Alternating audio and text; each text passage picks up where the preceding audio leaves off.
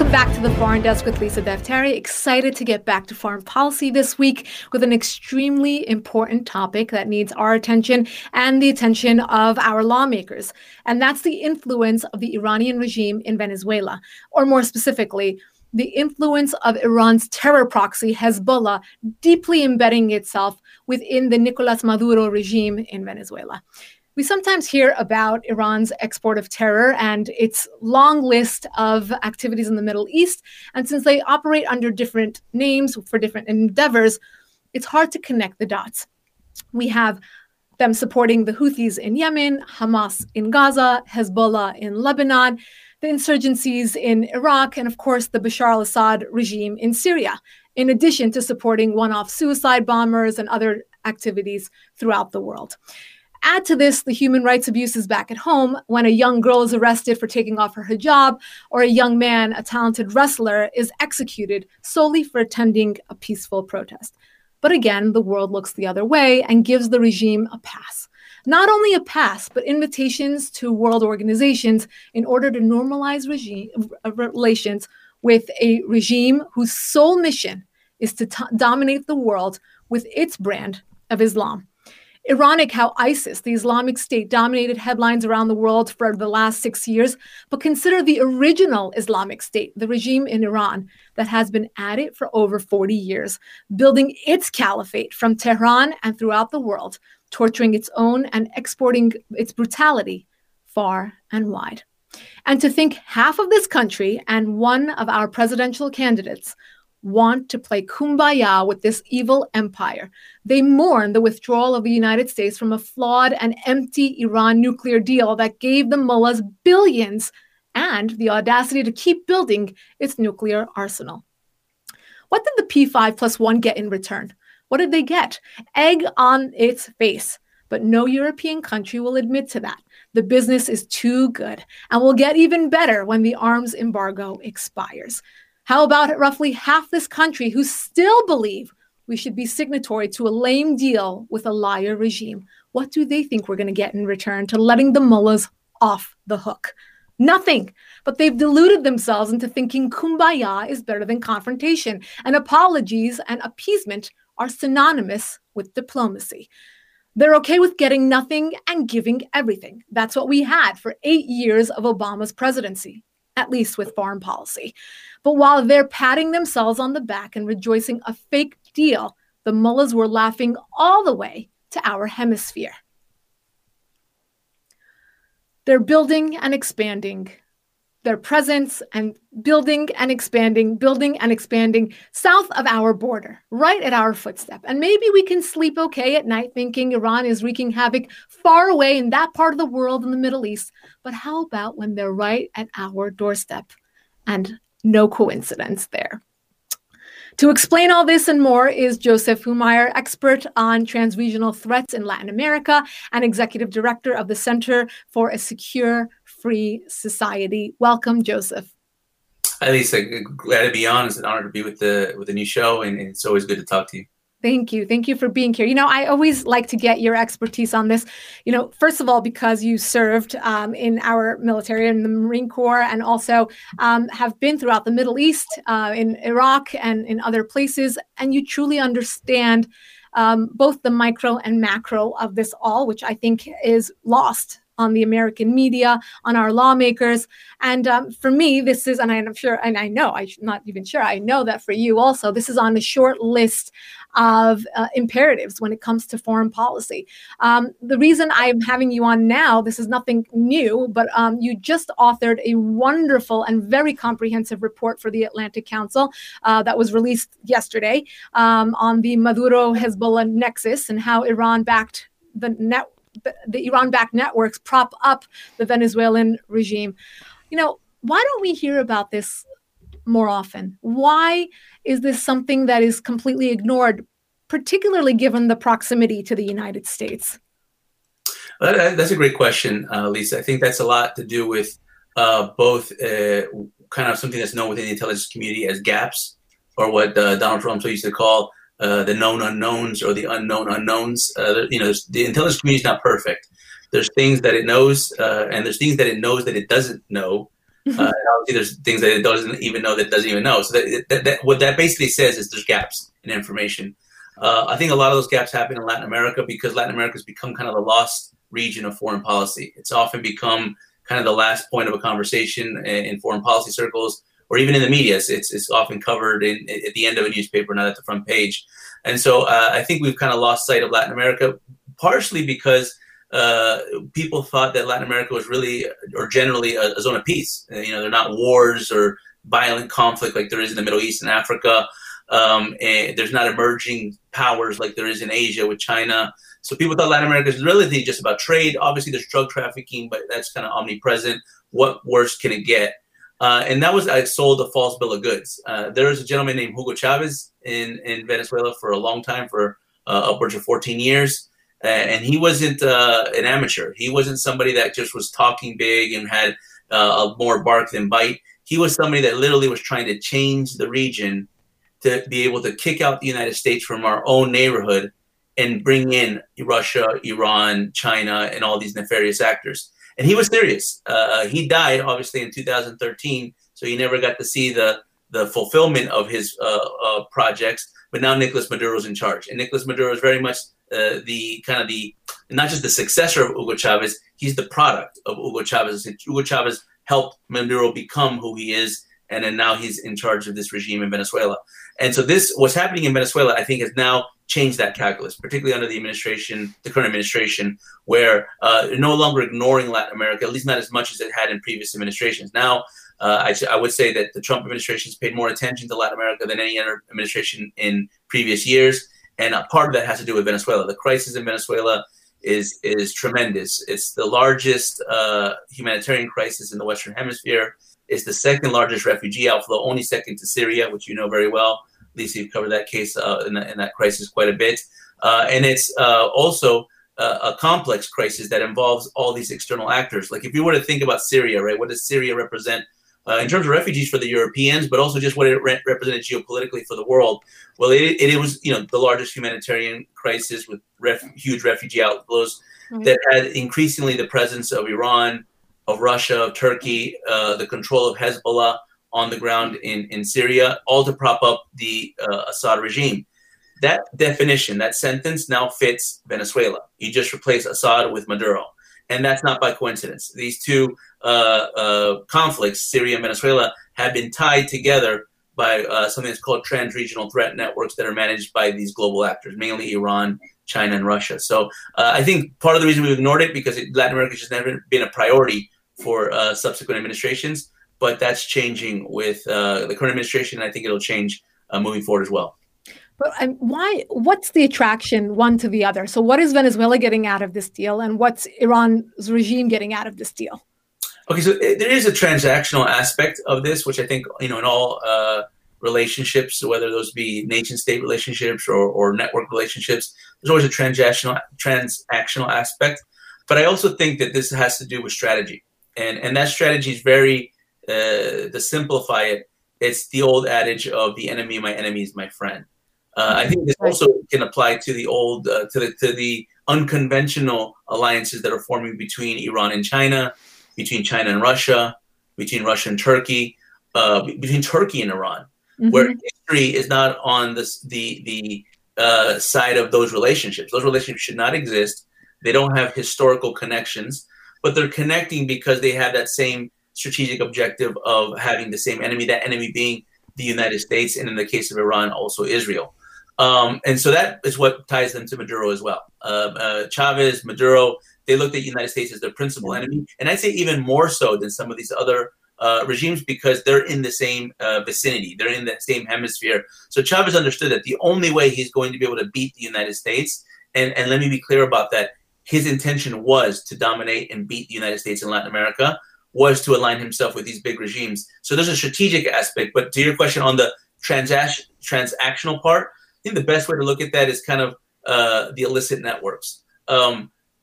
What Venezuela provides for Hezbollah and all these proxy groups that Iran supports is a safe space. Basically, if you're wanted by Interpol or have an arrest warrant or indicted, you get to Venezuela, you're good. You're not going to be arrested. You're not going to be extradited. You're not going to be pursued.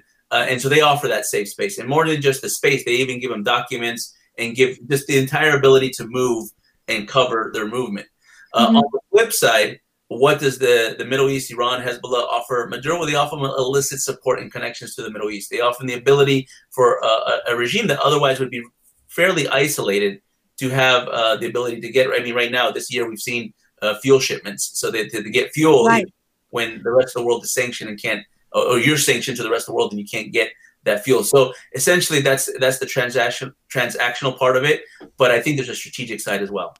Right. I think the physical manifestation of this deal was seen, I think back in May, it was when we saw those, ships arrive. And I think that's when the media started giving it, I guess it has to have, if a tree falls in the forest and no one's there, this was a ship that was sailing and people could actually see it. Gold for oil, rather. Talk about that a little bit. What was that and why finally a physical manifestation of what was a more of a clandestine kind of relationship? So this was, we talked about this quite a bit during that happened. And remember, you published a piece on the Foreign Desk about this. And I think that was a very interesting time because up until that time, as you mentioned, the idea of Iran having a robust presence in Venezuela was very much considered an exaggeration or even in some corners a conspiracy. And people said, okay, yeah, we know they're there and they have a relation, they have an embassy, but that relationship is peripheral to all the other relationships the Maduro regime has with Russia, with Cuba, and other actors. And what we saw in 2020, particularly, which 2020 is one of those years where you just see everything, right? Anything happens. So what you do see is you see Iran very visible in Venezuela. But that, as you know, that isn't a new phenomenon in the sense that Iran just arrived to Venezuela. They've been in Venezuela for a very long time. Right. The military of Iran, the IRGC, or the arm that we know that's operates all throughout the Middle East and all throughout the world, has been in Venezuela for at least 14 years, signing contracts back in 2006 with some of the IRGC cutout companies. But they made themselves visible in 2020, and I think it's very strategic what they're doing. They made themselves visible because Iran had a date on the calendar that they were building towards. That date was October 18th. It is October 18th. Right. And what Iran knew, they kind of telegraphed these moves that the United States would make in terms of sanctions. And so what Iran knew is they had to find a sanctions resistance strategy, something that could not only allow them to continue to operate in violation of the sanctions, but also allow them to delegitimize the sanctions. And I think that's why they turned to Venezuela. They already had the network there. It was already in place, as I said, for 14 years. But what they decided to do this year was to legitimize their commercial relationship with Venezuela, to say they have legitimate interests in a partner nation, to after October 18th, transition that commercial relationship to a military relationship so they can begin to send armaments, saying in the words of the Ayatollahs that they have complied or they have fulfilled their obligation to the nuclear agreement, and that they are now allowed to sell and buy arms to whoever they choose, including the Western Hemisphere's worst regime, which is that of Venezuela. So they marked that date on the calendar, October 18, 2020. And all this year, they've been building both that victimization of the sanctions in conjunction with Maduro, and also that delegitimization of the sanctions in the international community. Because even though the United Nations has a Security Council resolution that issues sanctions to Iran for its violation of the nuclear agreement, they're going to test that. And I believe they're going to test that in rather short order. Yeah. At the end of September, we had sanctions announced by the State Department once again, both on Iran and on Venezuela. And, we know that the pressure campaign is working.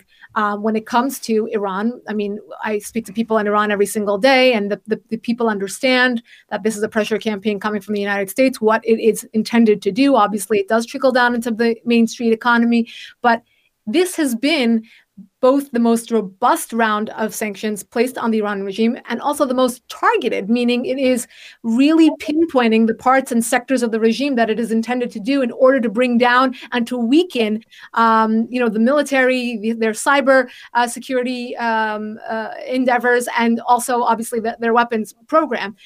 Let's take a listen to Mike Pompeo on the announcement of sanctions not only on Iran, but also on Nicolas Maduro of Venezuela. We're also sanctioning the previous president of Venezuela, Nicolas Maduro. For nearly 2 years, corrupt officials in Tehran have worked with the illegitimate regime in Venezuela to flout the UN arms embargo. Yeah, so, Mike Pompeo, he speaks obviously he's a statesman, right? He speaks very, very eloquently, and he is announcing that this should be a threat and a warning to Venezuela to discontinue its nefarious activities. We talked about Iran, the Iranian regime, the sanctions, and how they're affecting them. How, or if at all, are the sanctions affecting Maduro's regime? Could you connect the dots for us on that? Yeah, sure. I think that's a good question, because I think sanctions are a valuable and a useful and powerful tool in the U.S. national security arsenal, but it is not a strategy in and of itself. A sanction isn't, or sanctions aren't meant to replace a strategic vision or strategic plan or strategic perspective on how you want to deal with a particular regime, such as that of Maduro in Venezuela, or even the Ayatollahs in Iran. I think the sanctions can have diminishing returns if you don't use them within the correct strategic construct. Let me explain. So I think I'll speak on Venezuela. In the case of Venezuela, the sanctions evolved. There's also a maximum pressure campaign, maximum pressure strategy on the Maduro regime in Venezuela, with the same kind of objective of diminishing his resources and his ability to have political influence. So basically isolating him from the international community. And I think that has relatively been successful, to the fact that more than 50 countries in the world recognize another individual as the president of the country, that being a gentleman named Juan Guaido. We've also sanctioned a tremendous amount of individuals and entities in Venezuela, as well as certain industries such as the gold industry, transportation, petroleum. So really choked off the regime's financial resources. However, there's a difference between what a regime needs to govern, right, to basically run institutions as a state, versus what a regime needs to destroy. And so what we thought initially, I think, is that, well, he's going to need this much money to have the oil running, to have the electricity running, to basically turn the lights on in the country. And what now we realize is he doesn't care about the lights in the country. He could go dark for however long, because their objective isn't to govern. I think that applies probably to Iran as well. Iran as well. I was just going to say that is what they both have in common. It's the longevity of the regime itself, and not for the people. Not for the people. And so the amount of money that you need to do something that's much more specific than trying to actually do a legitimate function of a state, which is govern for its people, is much different. And that money, it perhaps doesn't even come from legitimate resources such as exports and commercial trade. It may come from illicit resources. In the case of Venezuela, narco trafficking, illicit gold mining, and other things like that. And you can't sanction something that's already illegal. Like, you can't tell a drug trafficker, we're going to sanction you, because he's already engaged in an illicit activity. So that's kind of one of the lessons we've learned with the limitations of sanctions, that they don't necessarily topple these regimes, because these regimes are already dealing with a completely different enterprise, the illicit enterprise. And in that world, the sanctions that doesn't matter. And so I think in that sense, we have to start to think about the illicit networks that prop up both Maduro in Venezuela and the Ayatollahs in Iran. And then kind of understand that, I think a lesson that something that Lisa, I know a lot of people know this, but I feel like policymakers still struggle to understand this. And I think the United States struggles to understand this, as these aren't Westphalian democratic nations. They don't actually think and view the world the way we do. They look at, for example, terrorism and organized crime with a very different construct. Like us here in the United States and other Westphalian nations, democratic nations, we use our state institutions to protect against terrorism and organized crime. Like immigration is meant to deter those individuals from coming into the country. They use their immigration systems to move those individuals. It's a complete paradigm shift on how you look at their criminalized states, and they need to be dealt with as such. And I think that that's something that the United States is adapting and learning on the fly. I think the last administration, unfortunately, I don't even know if they didn't understand that, or they just had a bigger objective with getting to the nuclear deal. And this administration, I think, has a better understanding of that. They understand that these regimes are dangerous, and they're a problem, they're a threat. However, dealing with them is much more complex than what we would initially think. Yeah, and I think what people probably wouldn't understand or would be surprised to know is how seamlessly these elements have embedded themselves within society. It's not that they're just there. It's not that they're just like immigrants hanging around the way we saw a lot of immigrants on the streets of Europe. These individuals have been elected into office. They are running dual purpose businesses. I mean, talk about that a little bit. I think I mean, what are they doing there? What kinds of businesses have they involved themselves in? And how have they really become one with the people in Venezuela? Yeah, so let me use that as an opportunity to kind of delve into the report a bit. So one of the ideas of the report, one of the reasons I wrote the report, one of the reasons I worked with the Atlantic Council to publish it, is because I realized that there really isn't a lot of literature, especially at a very academic level, on the relationship between Iran and Hezbollah in Venezuela, particularly Hezbollah in Venezuela. You hear it. I think the administration, you've heard Secretary Pompeo, I think Secretary Mnuchin, other folks in the U.S. government have said Hezbollah is present in Venezuela, but then they wouldn't get into the details. And journalists and everybody else is like wondering, well, okay, they say that, but what's there? Well, how to explain that? And so what the purpose of the report is to do is to get into the nuance, get into the details of how that actually works. And I think there's two things that we have to understand, be able to get into those details. The first is how Hezbollah operates. So Hezbollah is like any other mafia, or if you want to use it as an analogous to like the Italian mafia or the Irish mob in the early 20th century, they realized that diasporas matter. Knowing that there's more Lebanese outside of Lebanon than in Lebanon, that 14% of Lebanon's GDP come from remittances. Hezbollah from day one knew that they had to have a presence abroad. So what Hezbollah did is they've been able to use all the tradecraft of like what an intelligence service would do to be able to infiltrate these communities worldwide. In Latin America, there are significant Lebanese communities in countries like Argentina, Brazil, Mexico, but also Colombia and Venezuela.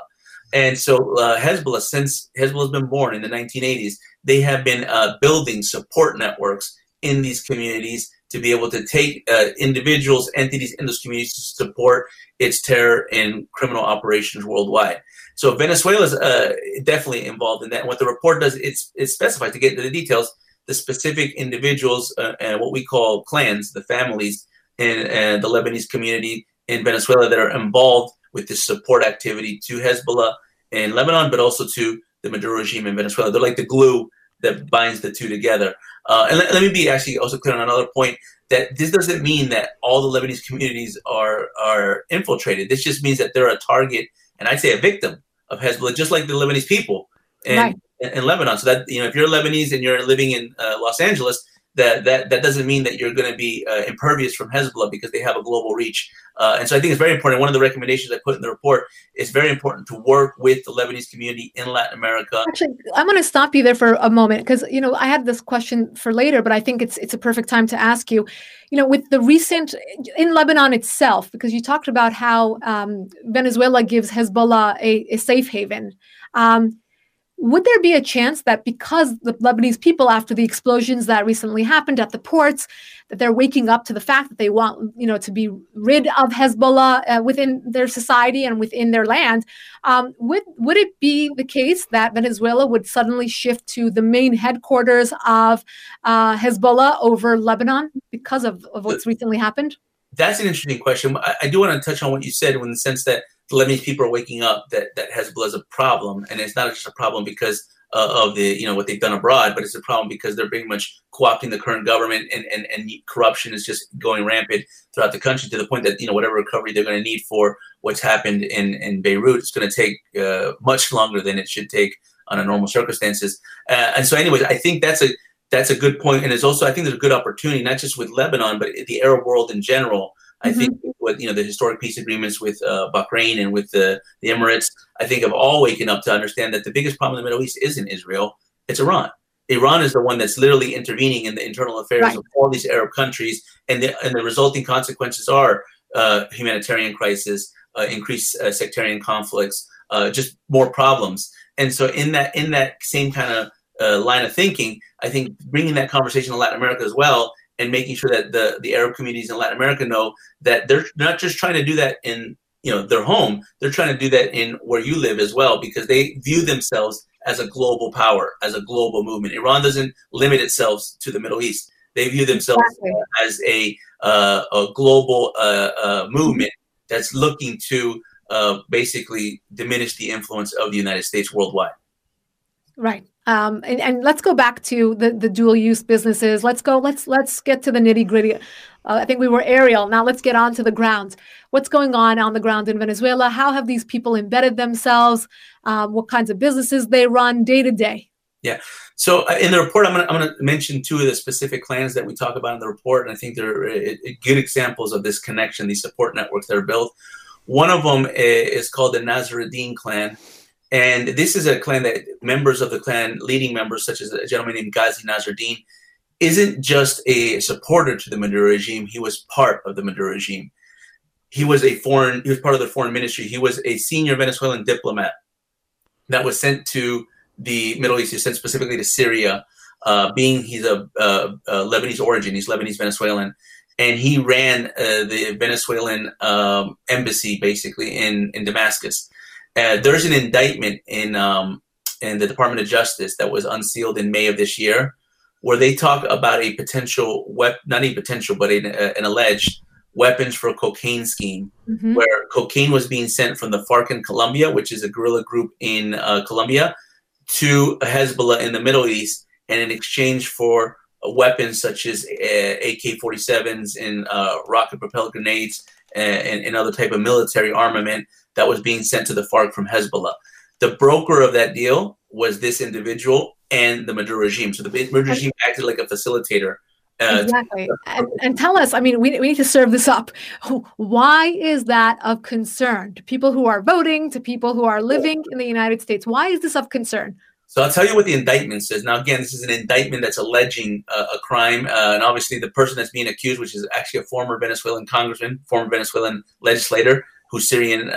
Check this out. He's Syrian Venezuelan, and he took a leave of absence from the Venezuelan National Assembly to go fight in Syria in defense of Bashar al-Assad. So like completely abandoning his home country to go fight for a foreign country, just to show you where his allegiances lie. So well, why does this matter? Well, I'll tell you what the indictment says. The indictment says that the idea of this weapons for cocaine scheme wasn't just about one transaction to help the FARC.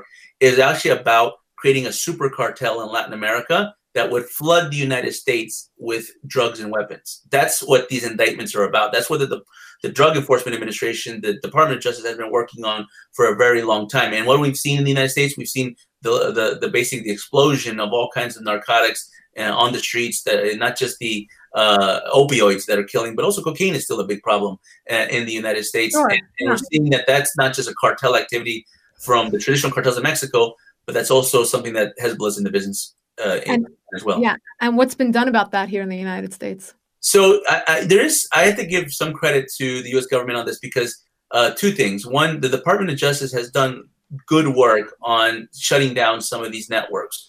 They stood up something called the Hezbollah Financing and Narcoterrorism Team, which has led to several indictments, but also arresting some convictions. The Ali Karani case, for example, in New York, this is a Lebanese American that was actually planning and doing pre-operational surveillance in the United States, in New York, against all kinds of different targets for Hezbollah. So he was arrested and recently convicted and sentenced to prison. But there's other cases that they've been working on to map this network. As this law enforcement work has been taking place, we've learned a lot more about Hezbollah in the last 3 or 4 years than I'd say we have in the last 10.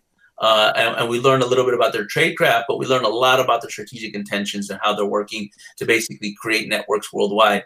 So I think that's one thing. The second thing I think that's been done, and this is something that I've been very intimately involved in, is basically the designation of Hezbollah as a terrorist organization. Right. Sounds like a simple thing here in the United States because we designated Hezbollah back in '98, so it's been a long time. However, in a lot of parts of the world, they still don't have that same perspective on Hezbollah.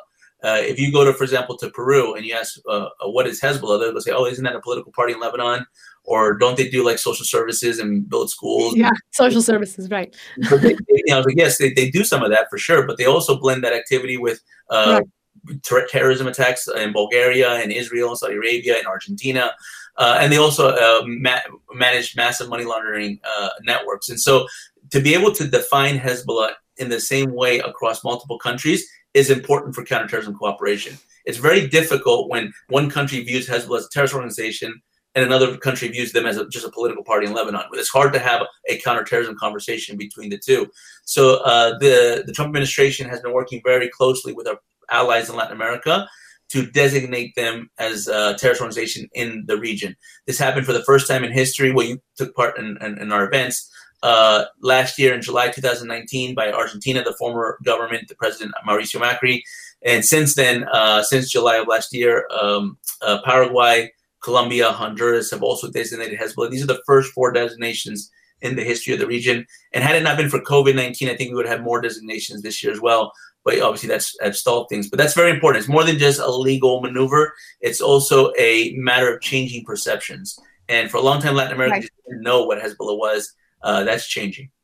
Yeah, I know, you called it, and I like this in your report, the knowledge deficit surrounding this topic and many other foreign policy topics. But this being, as I said, the proximity of this, the urgency of this, because they are, building and their presence as we speak.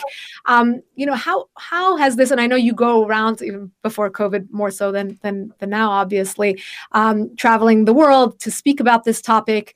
And how would you say that this deficit is closing in, first of all, and secondly, what's being done about it? Is the punishment fitting the crime? Are we reacting enough? Is there enough knowledge about this, etc.? So Venezuela is a wake-up call, I think, to everybody about this, not just in terms of Iran and Hezbollah, but just about the great power competition that the world is undergoing right now between major, massive global powers that are trying to challenge the United States. I'm talking about Russia. I'm talking about China. I'm talking about Turkey under Erdogan, and obviously Iran. And Venezuela is probably the first major challenge to the United States in the era of great power competition on our side of the world, in the Western Hemisphere. Most of these competitions are happening in the Middle East, in Syria, and Yemen, Iraq, are happening in Asia with the South China Sea, happening in Europe with Ukraine, Crimea, Belarus now. But it's happening also here in our own neighborhood. And Venezuela is that. But I think we've learned a lot of lessons. Venezuela has been a learning curve for the United States. We haven't paid attention to Venezuela at a high level for many, many years. Not just the Obama administration, I would say even the Bush administration didn't pay much attention to Latin America either. And obviously 9/11 changed some of the trajectory of what they would look at as their foreign policy. But Venezuela's taught us a lot of things. One of the things it's taught us is what I call the anti-fragility of the regime. Like, meaning the more you try to pressure it, the more it has its ability to expand. I think Syria is really the other case that really matches Venezuela. And if you think about that, like, what did we learn in Syria? We learned after 9 years of civil war, multi-dimensional conflict, everything that's happened in Syria over this last decade, almost a decade, is that the weaker Bashar al-Assad gets doesn't necessarily mean that Bashar al-Assad is going to leave from power. That the weaker Bashar al-Assad gets, that just invites more external actors. In comes Russia, in comes Iran, Hezbollah, Turkey, and complicates that crisis. That same lesson is applied to Venezuela. A weak Maduro does not necessarily mean that a Maduro that's going to leave. That just means that it's going to become, Venezuela is going to become a territory for these global actors. And I think that's something that we're wrestling with right now. We're trying to understand how to deal with that. But what I do, and not so much in this paper, but in our research in general, is we had to take a historical look at this. We had to really understand, what is the objective? What is the strategic angle for these regimes? I mean, at some point, they have to have an end goal. And what we realize, and this is going to sound a bit ambitious on their end, but they want to literally redraw the geopolitical map. They want to raise borders. They want to change the way commerce works throughout the world. And in the case of Venezuela, Chavez said this. He said, we're going to create a new territory called Greater Colombia.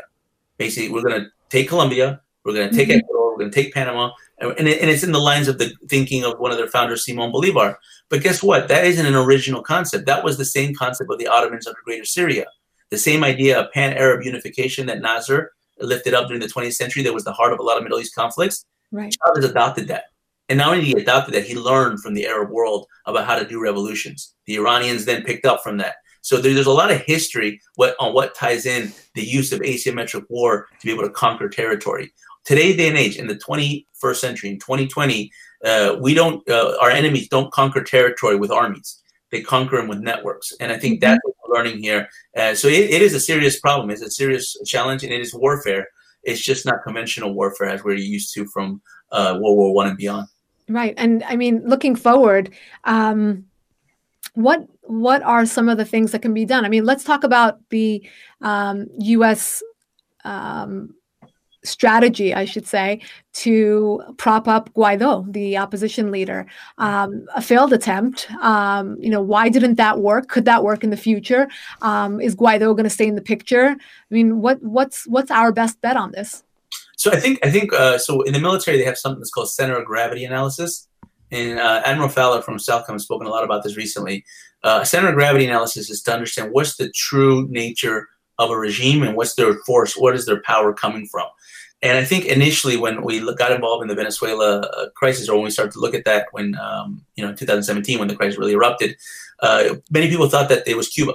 It was Cuba, it was drug trafficking, it was the illicit networks. That was the center of gravity. So we attacked that. We attacked Cuba. We basically sanctioned all of it. We cut off that trade. We also went after the drug networks. We went after the individuals, the entities. We've sanctioned some. We've arrested others. And then we realized that it wasn't really all about that, that this is really more about Iran. This is really more about Russia or about China than it is about the local actors. And I think that's a big lesson. It's less important what goes on inside Venezuela, and it's more important how the Maduro regime connects outside of Venezuela with all these external actors.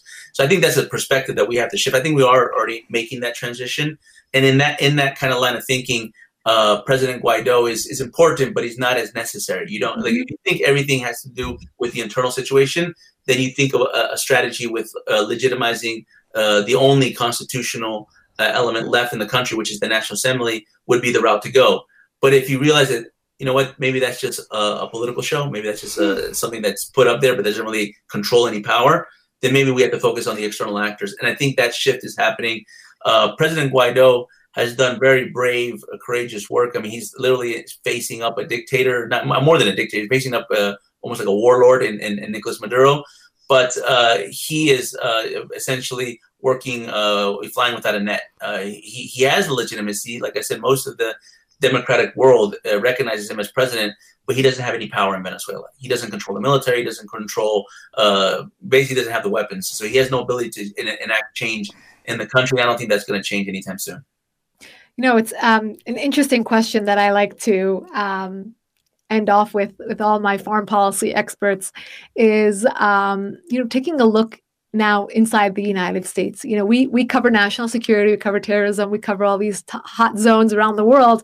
And now it looks like in 2020, the world is looking at the United States as a place that is a hot zone and a place where there are many, many national security emergencies, not just one. What are your sources? What do they say? Or how are they looking at the United States and everything that's going on here, from the protests to the looting to the election and everything else? Everyone's concerned. I direct a national security think tank here in Washington called Center for Secure Free Society. And one of the things that distinguishes from other think tanks is that we work very much with partners abroad. So I have something called international fellows, which are individuals that work in different countries, mostly in Latin America, that work almost like senior fellows work here in Washington, where we do our research and analysis together. And they're individuals I've known for a long time. And so like talking with them, and then we have over a dozen international fellows, and talking with them, they're all worried more than even their own elections. They're worried about the U.S. election, because I think they all understand something, that the United States really is the beacon of freedom in the world. And if the United States falls, where else are we going to go? A lot of these folks, when their countries start to fail, they always say, well, at least we can go to the United States and start again. My parents are migrants. My parents are from Bolivia. So, if Bolivia ever functioned as a country, probably I would not be here today. But it didn't. And so my parents came here to find a better life, like the story of many of us throughout the country. Yep. And so I think they're worried about losing that. They're worried about losing it. It's almost like the United States provides a safety net to the world to know that as bad as it gets in your country, you can always come here and we'll find a way to make it work. However, that's I think changing, and they're worried that it's changing, that not from their own countries, but it's changing from within the United States. So I'm always amazed at how much they know about the protests and Antifa and Black Lives Matter and all these things that you think that are only like Americans talking about it, but all these international countries are looking at it and they're worried about it. The United States is really the only power left that can stand up to Russia, Iran, and China. No other country, nation, alliance can do what the United States can do. The only difference is the United States has to figure out the right strategy. It's not a conflict that we want. I don't think it's a conflict that we're looking for. I think if it was up to us, we would just let bygones be bygones and let everybody do what they need to do in their own countries, in their own regions. But this is a fight that's coming to us. These countries have realized that the only way that they're going to survive, the regimes are going to survive, is if they can topple the United States. And I call this the wounded dog syndrome. So I believe China, Russia, and Iran are weak too. I believe they have a lot of weaknesses. I believe their economies are weak. I believe their people are standing up. But a wounded dog doesn't necessarily mean it's a dog that's going to lie down. Oftentimes, a wounded dog will bite back even more aggressively. And I think that that's going to happen, if it's not already happening, in very short order. But really, the United States is the only one that can stop it. And so I think a lot of us are worried about that. One of the reasons I do the work I do is because I want to ensure that our national security community, our national security policymakers have the right information analysis to deal with this. Because all those threats that you deal with, Lisa, globally, Venezuela is going to be, I think, the one that's going to challenge us the most. And for Iran, Venezuela is their best weapon. More than Syria, more than Yemen, their best weapon to attack the United States is Venezuela, and I believe they'll use it. Right. Absolutely. I think it was perfectly said. The importance of the U.S. as a world power, the importance of leadership, exceptionalism, the importance of having a bipartisan approach forward makes us all better, makes us all stronger. And I know you're the child of immigrants, as am I, and we love this country and we want to see it thrive and do well on the global stage, because it'll mean a more secure and free society for all globally. And I thank you for your work. I thank you for this report. Congratulations on it. I know that it's received acclaim far and wide, as it should, and it brings a lot of attention to an extremely important foreign policy issue. And I hope that people understand and we close in the knowledge deficit that you speak of. Thank you so much, Joseph. And thank you all for tuning in once again. I encourage you to go to YouTube/Lisa Daftari to subscribe to my weekly podcast, as well as sign up for my daily top 10 email at foreigndesknews.com/newsletter. Thank you so much. See you again next week.